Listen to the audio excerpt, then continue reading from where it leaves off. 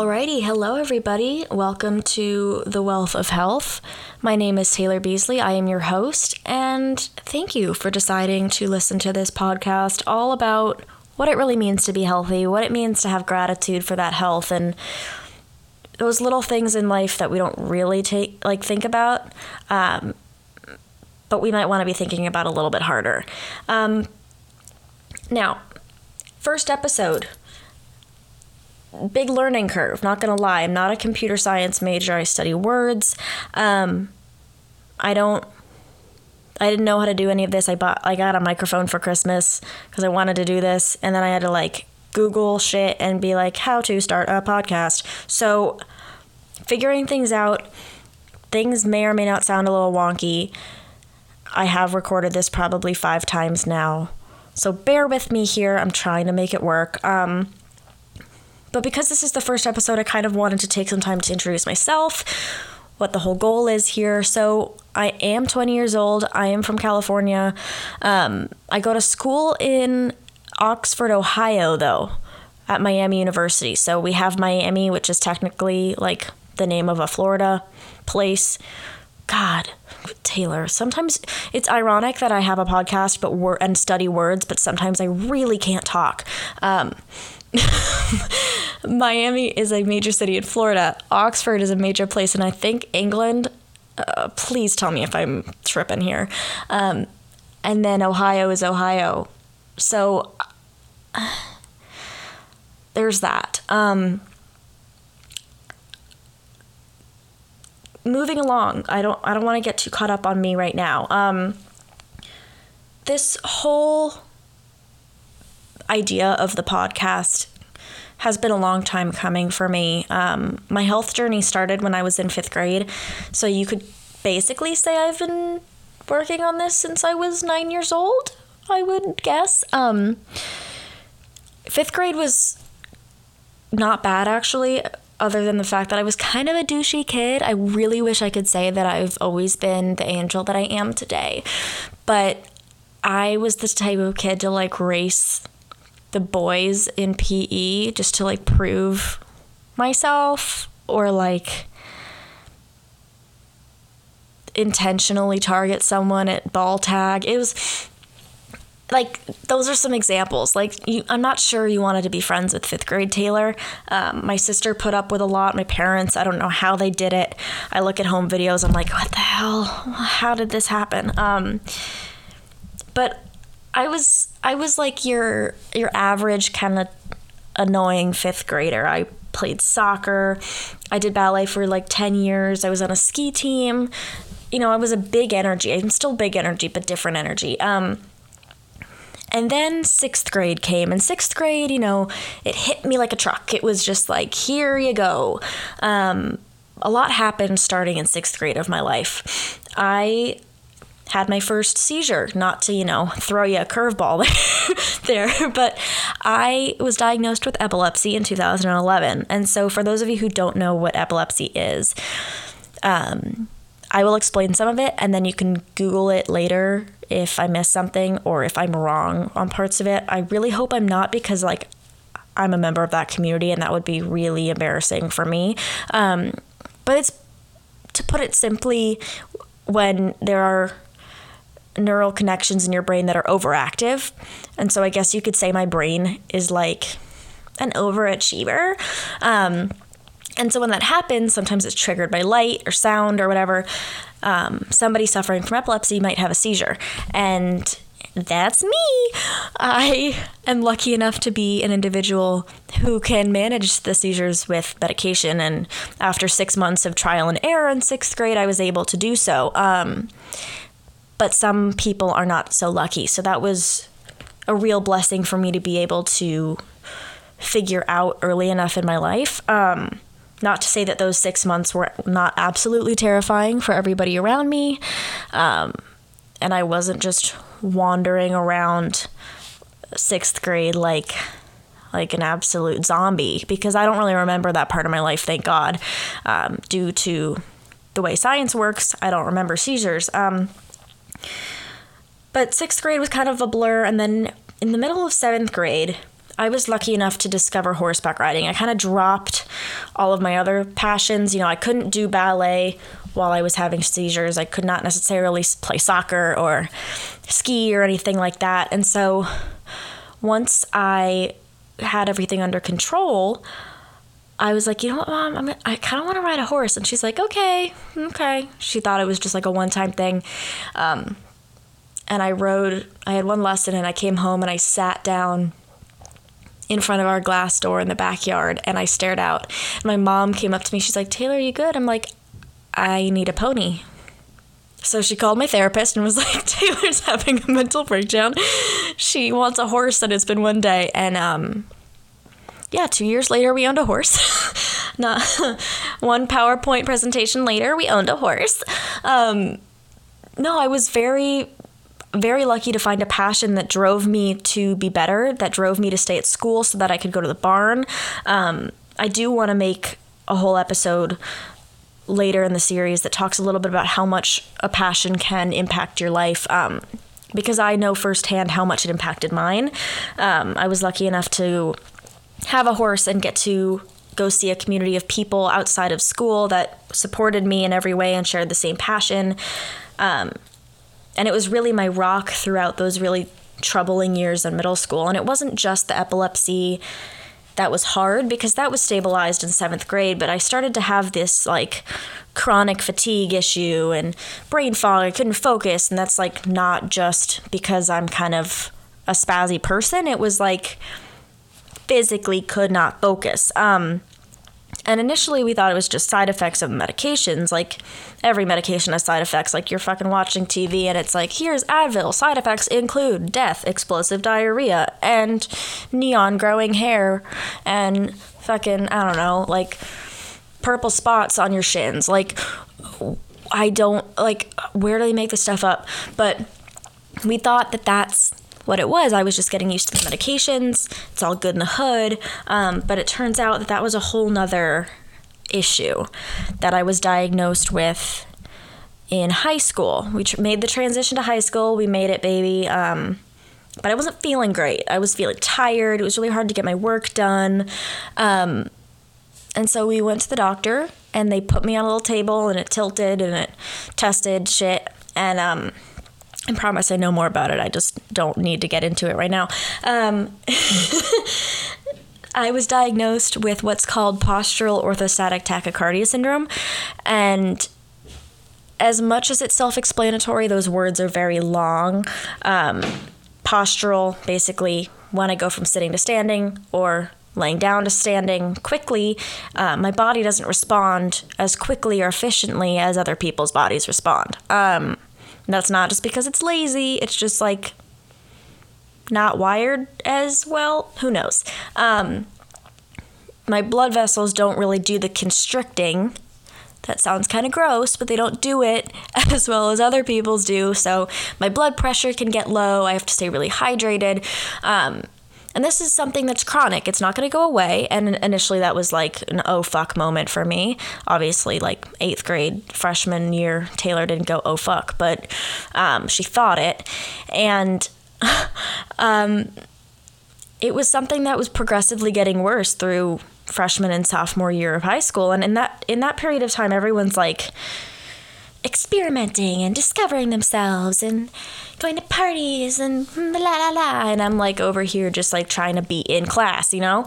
And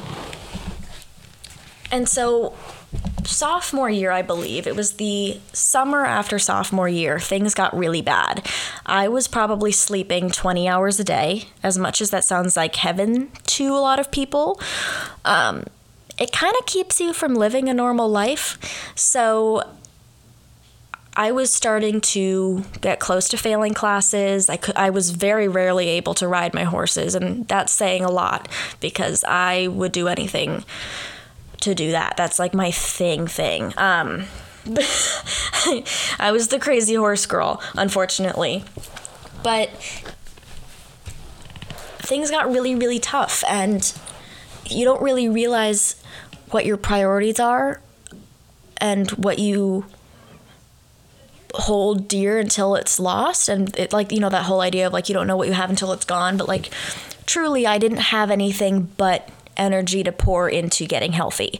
And I was lucky enough to get into a clinic in Minnesota called the Mayo Clinic, and they had this fantastic, it's called a rehab program, and it makes me sound like I was a drug addict or like fucking, who knows. I was not a drug addict, I promise. I am not currently and don't plan on ever being one, thank you. But it was more of like a lifestyle excursion, you could say. They taught you about, you know, making lifestyle choices that are going to make you feel your best for those with chronic illnesses or chronic pain. And so I have to say that month of my life was the most transformative, and it got me back in school full time. I can't emphasize enough how ridiculous it is to be able to say that a month could get me from like living in my bed to being a normal teenager, but it did. And I'll probably do an episode also later specifically on that month and how it changed my health. But to sum it up, it was a major cornerstone in the changing of my perspective, like my growth towards where I am right now in terms of how I define health and how I appreciate health, because it's so fragile. My POTS, which is a postural orthostatic tachycardia, it's ever changing. I have good days and bad days, even if I'm taking good care of myself. And it really makes you realize like those little moments where you feel great, like are really, really special. And it makes the bad moments worth it. And it's a motivator to reach for those good moments. And so my appreciation levels for the good moments exponentially grew because I wasn't having as many bad ones. I was starting to see a result. And I was finally given a high school life back, which was incredible. I was riding horses all the time. I was competing. And of course, with horses comes risk. You know, you're outside in the wilderness. Animals are big. That's a very broad statement. Animals are big. Horses are big, you know, they step on your foot. It fucking hurts. But you're also in an environment that's dangerous, you know, not only sunburn and shit, but like I was exposed to ticks all the time, and it was never a problem for me until, you know, this is like a gray area because we don't necessarily know when it happened. It's not like I saw a tick on me or anything, but I have been diagnosed with Lyme disease twice, and both times we fixed it, you could say. But it's a very controversial subject, and it's hard to know when it started and when it left because the symptoms of Lyme disease are almost identical, ironically, to the symptoms of my POTS. So I'm kind of one big, like, melting pot of disease, as attractive as that makes me sound. And in treating that, I was able to avoid the major antibiotics that people put you on, those IV drips, that crazy shit.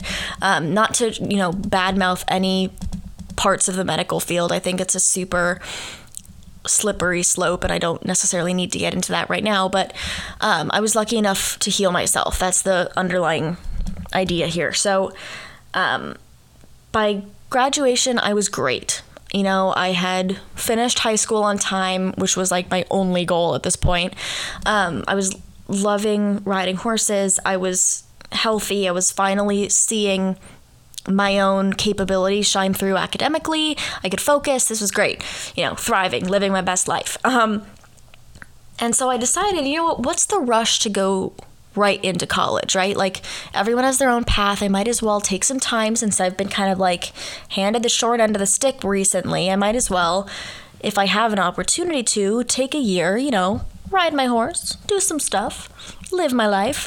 And so I took a gap year. I rode horses competitively, dabbled in the professional field a little bit, did some teaching, started my own business, and I loved it. For about 6 months, I was like on top of the world, cloud nine, all day, every day. But as I stated before, and as you will see trends in my life, it comes in waves, right? I was having a great time, something else comes up. That is life. But horses are not the safest of creatures, you know? They have a mind of their own. They are fight or flight animals, mostly flight. So when they are scared, they run, or they, fend for themselves, as you might say. So I got injured quite often and quite intensely within the gap year that I took. I broke my back twice. Yes, I broke it twice, and I had 6 fractures total. Now, a lot of people, when I say that, they're like, oh my God, are you paralyzed? Did they cast you in a full body cast? Did you stay in bed forever? No, ironically not. I just laid in bed for 6 weeks both time, or the first time it took about 12 weeks of that. I think that was November of 2017, and then I healed. I was fine. 12 weeks, went right back to riding. Second time it happened was July of 2018, and that one, I didn't even go to the doctor for about 10 months because my stubborn ass was like, it's my gap year. I'm gonna ride horses as long as I can. Now,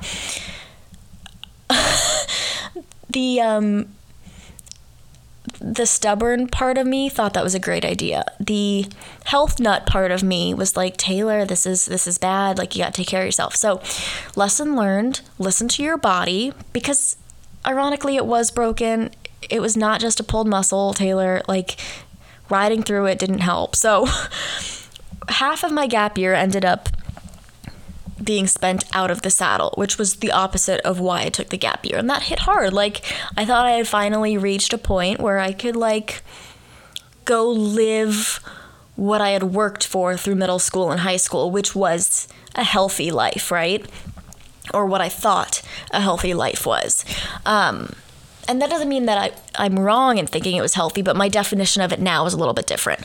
And I'll get into that later. So I spent about 6 months, not 6 months, probably 4 months recovering from that injury. And within those 4 months, I started to notice my stomach bothering me a little bit. It was not adjusting the greatest, if you eat a bunch and it starts making these gurgly sounds, you're like, oh shit, she's working hard. That was a normal occurrence, which it hadn't been in the past. And so I was like, okay, I'll keep an eye on it. It progressively got worse, and for about 6 months it continued to get worse. Now, again, the whole melting pot of disease that I am, we never really know when this started, but it got to the point where I was unable to eat regularly. I could not really be very active, especially because my back was still healing. And we don't know if it was caused by the back injury with nerve damage or if just the inactivity of the rehab, but I developed something, yet another one, called small intestine bacterial overgrowth, or it's shortened to SIBO. So now I have POTS and SIBO. I shouldn't brag about this. I read through this chronologically, and I'm like, God damn, girl, get your shit together. But this was probably the most intense medical period of my life, and I think it has to do with my age too, because I was 19 at the time when I was really working through that. I was 19. And 20 in the thick of this. And it hit harder than when I was going through the epilepsy recovery or the POTS recovery. I think because I was at an age where I knew what I was capable of. Before then, I hadn't necessarily lived enough to know what was out there for myself or what I had the ability to do. And so when I was bedbound for months, over the summer, before college, I knew exactly what I was able to do and I couldn't. And that was really, really challenging. And it took, months of only doctor's appointments and only research to really nail down this diagnosis. And that's exhausting. You start to pour all of your energy into your health and not the fun shit, like survival mode, which I think I was probably in survival mode for a couple of months there. And when you finally kind of resurface on the other side, that's when I had the biggest realization of what I appreciated, because I was almost on the other side of it when I left for college. I thought I was on the right track. I moved into school in August. Again, that's at Miami University in Ohio. Emphasis on Ohio. And 2 weeks in, I'm like, I can't do it. Like, I am too sick. And like, we know from past stories that I'm stubborn, right? 10 months to go to the doctor, stubborn. I did not take the decision to go home lightly. And it wasn't even something that I felt I had a choice in. It's like, I physically can't be here. At that point, I had lost 20 pounds. Like, my hair was starting to fall out, like thin. Like, I was so weak. And again, I also struggle with the POTS. And so all of these stomach issues of like getting no nutrition and not being able to exercise exacerbated those symptoms too. So I was really, really struggling with the day-to-day things. I was kind of back to that square one that I was at in high school. Like, brushing my teeth in the morning was an ordeal. And so when I got home, I spent a couple more months just in bed. I was borderline hospitalized.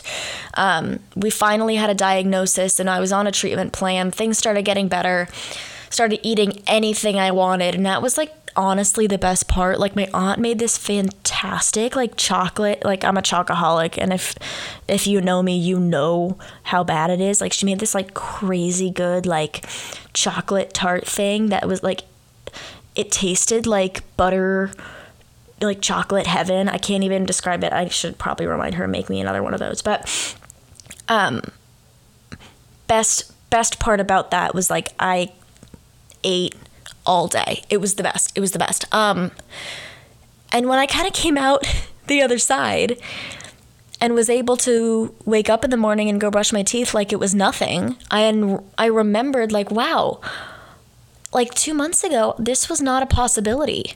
This action is a gift. Like, I can go take a shower now and not need somebody sitting in the bathroom to make sure I don't pass out, or someone else to wash my hair for me because I don't want to see like the chunks falling out. Like, these things that I couldn't do before that I could now do, that I never had perspective on as being important before then. And I thought about it. I'm like, what if every day could be like that? Like, you don't have to go through medical hell to realize this. Unfortunately, I did. But I'm trying to save some people the time and the money and the suffering here. I'm trying to shortcut the system. What if everybody could wake up and be like, you know what, I'm lucky enough to walk downstairs and make myself food right now and be comfortable doing that. I'm lucky enough to have my lungs function, by themselves, or my heartbeat be regular so I could go exercise as much as I want without worrying about passing out, or whatever it is that you experience every day. And so when I realized that, I did end up making a blog, and that was kind of the stepping stone towards the podcast that we're doing now. It's called The True Definition. It's on WordPress if you want to check it out. If there's an area for me to link it, I will link it. But I started just writing down my thoughts and my story and what I have gotten out of the experience that I had gone through. And I wanted to share that, that perspective. Like, what if everybody could be this excited about doing laundry? Like, how dope would that be? Like, that sounds like a great way to live. And as I was kind of like researching stuff and typing up these blog posts, I started to notice that like there's a hole in the body positivity movement that I want to be able to fill with health appreciation, because the whole goal that I see in the body positivity movement is centered around how every body is beautiful and how every body, you know, is perfect the way it is, and an individual is meant to be the way that they are. And I agree with all of that. But I think we could add to it. I think that deeper within that, there is a definition of what health is for that person, what health is for everybody. And for me, it's one thing. For me, it's feeling good enough every day to wake up and make food and exercise and get everything that I need to get done so that I can enjoy the little things. But for others, health might just be like a day where they're physically able to stand up and go outside. That might be special for them. Some people, health is being able to run a marathon, and that's like bomb for you. Like, go run. I personally hate cardio, so I don't do it, but but like everyone's definition of that is different. And I think appreciating that is something that's really special and could be a fantastic addition to how we talk about individual success. And that's kind of my goal for having this podcast. I started to notice like people don't really read anymore if they don't have to. And even if they do have to, there's like Spark Notes. Like, people don't want to read. So maybe this blog isn't the best way to reach people. I'm still going to keep it up because there's pieces that I don't want to talk about and want to write about, or want to write about and don't talk about, you know. But I want to reach as many people as possible. That's the goal here. I'm trying to be a platform of, you know, fostering communication and inspiring people to think a little bit more about what they appreciate every day, or how they could appreciate things more each day. Support those that are still going through the rough part before they see the light on the other end. And just like be a voice of connection between all of those points, and hopefully start a conversation that moves closer towards filling that gap. Because I didn't have a person to tell me that it would make my life better than it was before, after I overcame everything. And I think that's something that could really help people that are still in the thick of it. So here we are. Like, this is episode 1. This is the start of something that I really hope can reach a lot of people. And if it doesn't, oh well, but it's something I'm really passionate about. And I'm hopefully going to be posting on here every week, ? That's the goal. That's the dream. Shoot for the dreams. Ideally every Thursday. Have a new episode up. I would love to interact with people. I chose a podcast platform not only so that people can just plug in their headphones and listen, but that I could have other people on and have conversation and interact with people. I would love to hear other people's opinions on things, other people's stories. Obviously, if you have negative opinions about me, like, maybe keep it to yourself. But like I have made an Instagram at @the_wealth of health.